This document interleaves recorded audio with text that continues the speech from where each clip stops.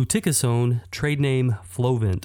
This is a locally acting anti-inflammatory therapeutic class, anti-asthmatic, anti-inflammatory steroid, and pharmacologic class corticosteroid. What you're going to see this medication given for is for prophylactic asthma treatment. On the floor and when you're working with patients, what you're going to hear it referred to as is Flovent, okay? The reason we give Flovent is because, like mentioned here, it's a corticosteroid. So what it does, it actually decreases inflammation and prevents inflammation within our trachea, which allows the patient with asthma to be able to breathe. By preventing that allergic reaction where the throat starts to swell, this allows the airway to remain open and for the patient to be able to bring in air without any difficulty. One thing I want you guys to remember here is that whenever you have a patient who is taking corticosteroids as well as bronchodilators, we always give the bronchodilator first. Now, when I was first learning this, for whatever reason, this was confusing to me, or I had a hard time remembering which one to give first. But you always give the bronchodilator first. So think about this. If we have a patient we need to give a bronchodilator to and a corticosteroid who's an asthma patient or whatever, the reason we give the bronchodilator first is because we want to open that airway to allow the corticosteroid to get in. If we don't give that bronchodilator first, we're not going to get the full treatment of the corticosteroid. So always give bronchodilator first, open the airway, and then allow the patient to breathe and allow them to get the corticosteroid and get the full treatment of that corticosteroid.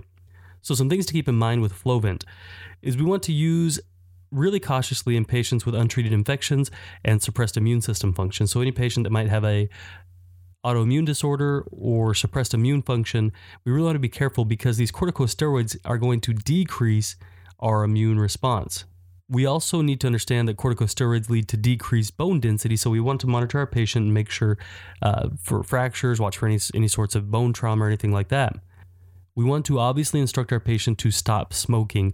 If they are smoking, if they have asthma, we need to let them know this is a massive irritant and they really need to stop smoking. They need to try to avoid any irritants that they can. A common question you're going to get is being able to identify irritants in an asthmatic patient's environment and instructing them, if possible, to try to avoid those irritants. Corticosteroids or Flovent can also cause headaches, insomnia, bronchospasm, nasal congestion, and adrenal suppression. So with the bronchospasm, what we really need to let our patients know is that they don't want to overtake this medication. They need to take the medication as prescribed to avoid any sort of bronchospasm.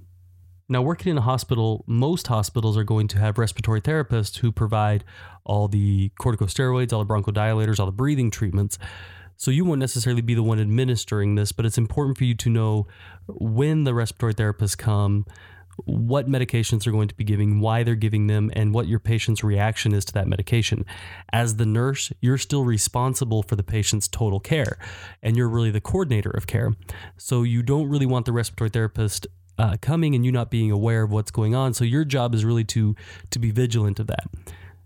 I can get really obsessive with my patients and things like that, and I really don't want anyone entering in the room and doing anything without me knowing, just so that I know that when I go in there, that I'm not going to give something that's going to counteract what they just did or interact with what they just did.